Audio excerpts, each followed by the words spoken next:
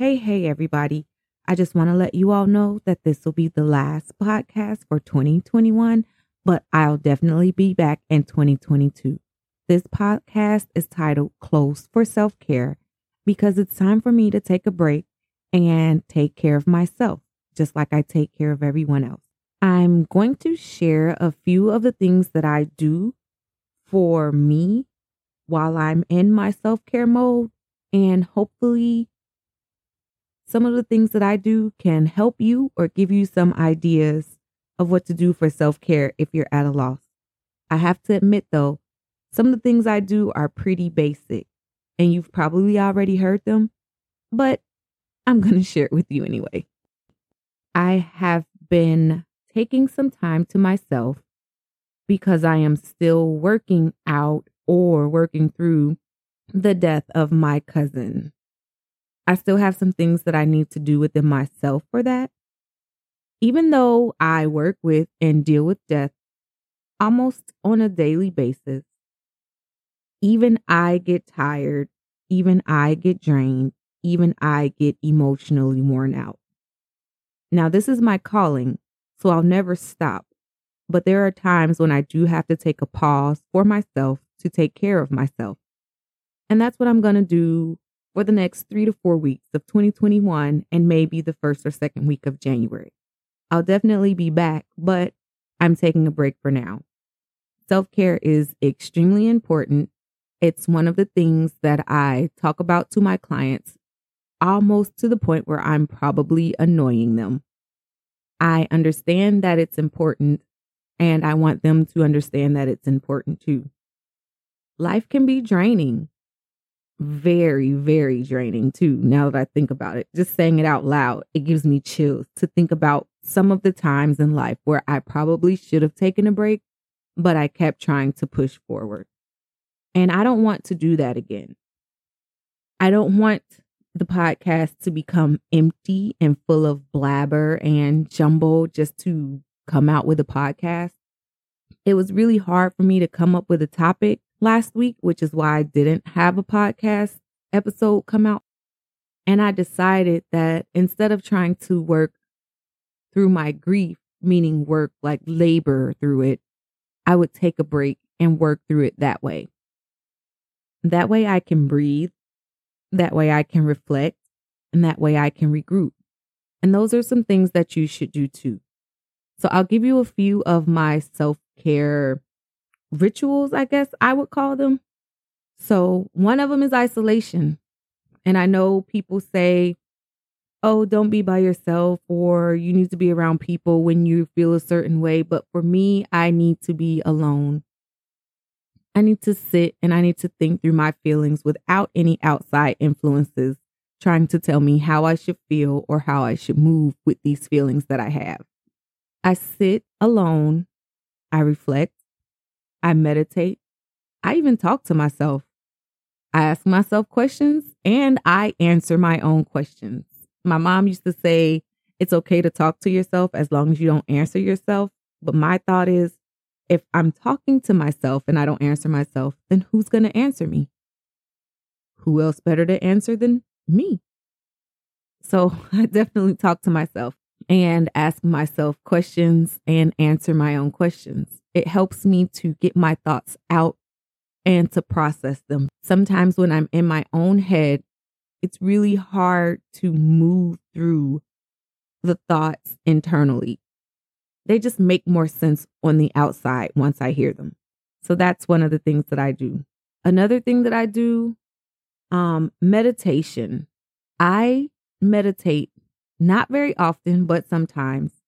But let me tell you, when I meditate, my mind is not clear. It is not quiet. It is not calm at all.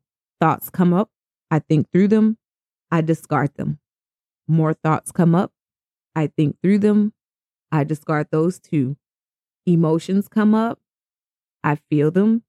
I examine where they came from and I discard them. That's how I meditate. Whoever has found out how to get to a quiet mind, let me know, because mine does not stop talking. Those are some of the things that I do for isolated self-care. I have to be with myself to feel and understand myself. Nobody can help me to understand myself but me. People can give me ideas and insight and thoughts, but I am the only person who's living my life. So I'm the only person who can tell me how to move on and come to an agreement with myself, I guess, on how I should move on or how I should process what I'm feeling. Another thing that I do for self-care is journal. Things stick to me better when I write them down. So I journal. I write stuff down so that I can get a better understanding of it, so that I can get clarity on it. It's kind of like when I talk out loud to myself, writing it down and seeing it makes me understand it more or be able to process it more because it's tangible and I can see it versus it being in my head, or sometimes versus it being audible. It also helps me to set goals and intentions. So if I'm sad about a certain thing, I may journal about it, and I may also journal about what I can do to in a healthy way alter those thought processes or feelings when they come up. Not discard them. You cannot throw away grief and emotion and expect to be able to live a healthy life. I am not a psychologist or psychiatrist, but that's just my opinion. I feel like you have to move through and deal with everything that you're going through in order to be able to heal. Healing versus fixing. Healing and fixing are two different things. I don't think you can fix feelings, but I think you can heal them. That's just a thought for me. But I need to be able to see what I'm feeling and write down ways that I can move through them or things that I can say out loud to help me process what I'm feeling and to understand why I'm feeling what I'm feeling. That's why I write stuff down. I need to see it sometimes to make my way through it. Another thing I do for self-care is just something fun. I go out to eat, either with friends or myself. I'm a huge fan of taking myself to lunch and having some mimosas.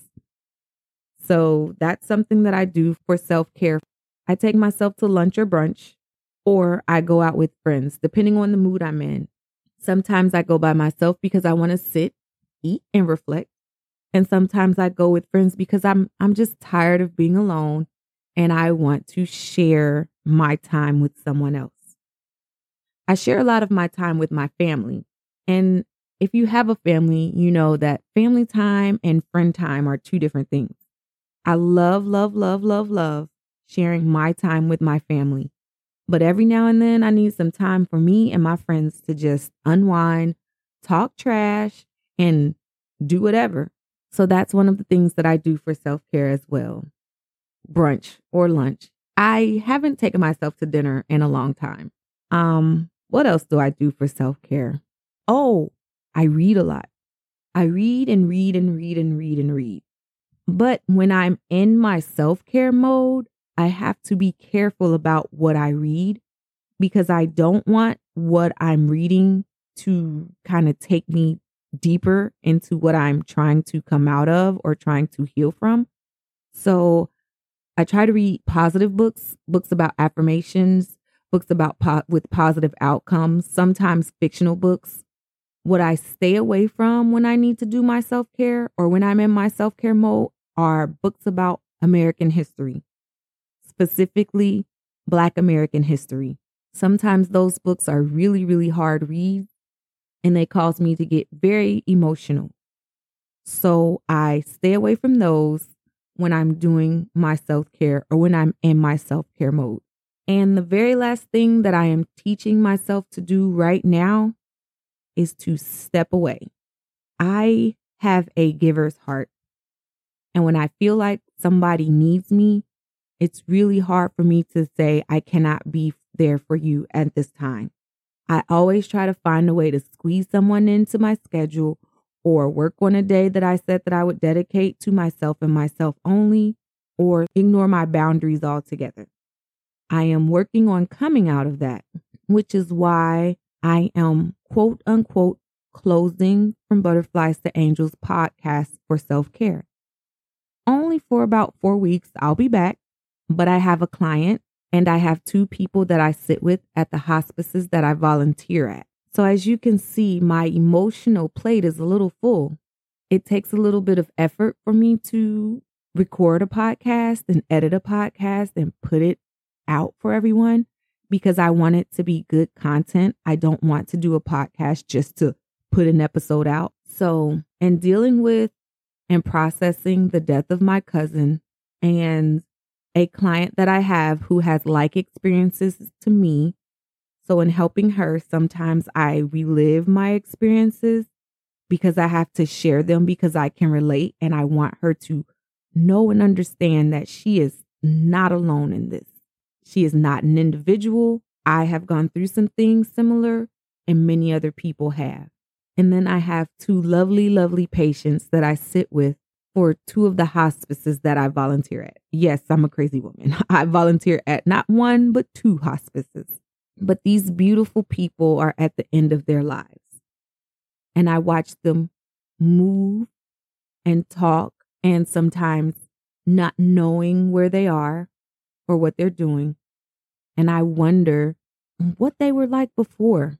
And my heart goes out to them because I wonder if they know what's going on right now. So in having a full emotional plate, the only thing I can do is take a step back for self-care for me. I can't take a step back from hospice because the people are depending on me, the caregivers, not necessarily the patients, but definitely the caregivers, because sometimes I'm the only break that they get. I'm the only person that relieves them from their duty. The time that I sit with their person is the time that they get to sit with themselves, whether it be just to take a nap, to run errands, to go to the grocery store, get a haircut, wash the car, whatever they have to do outside of the house. The few hours that I'm there, sometimes that is the only time that they get. So the podcast will still be here. You can listen to the other episodes as many times as you want. If you have subscribed to my podcast, you'll definitely get a notification of when I come back. I don't want to leave anybody up in the air and wondering where I'm at and if I'm coming back, or if this is one of those things that I started and now I've decided to let go, because it's definitely not. I actually have some really exciting things planned for 2022. One of them is an interview with one of my best friends, and she is an Army vet and an active police officer right now. So we're going to talk about her experiences with death and dying and seeing death on 2 different ends, from being in the field with the Army and being on the streets as a police officer. So I'm pretty excited about that.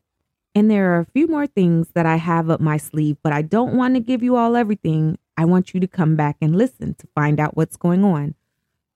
For now, I'm going to say thank you so very much for listening and so much for giving me awesome input and fruitful feedback that helped me to develop and improve my podcast over the last few episodes. I really appreciate you all so much more than I can even express. Have a very happy new year and an even more amazing start to 2022.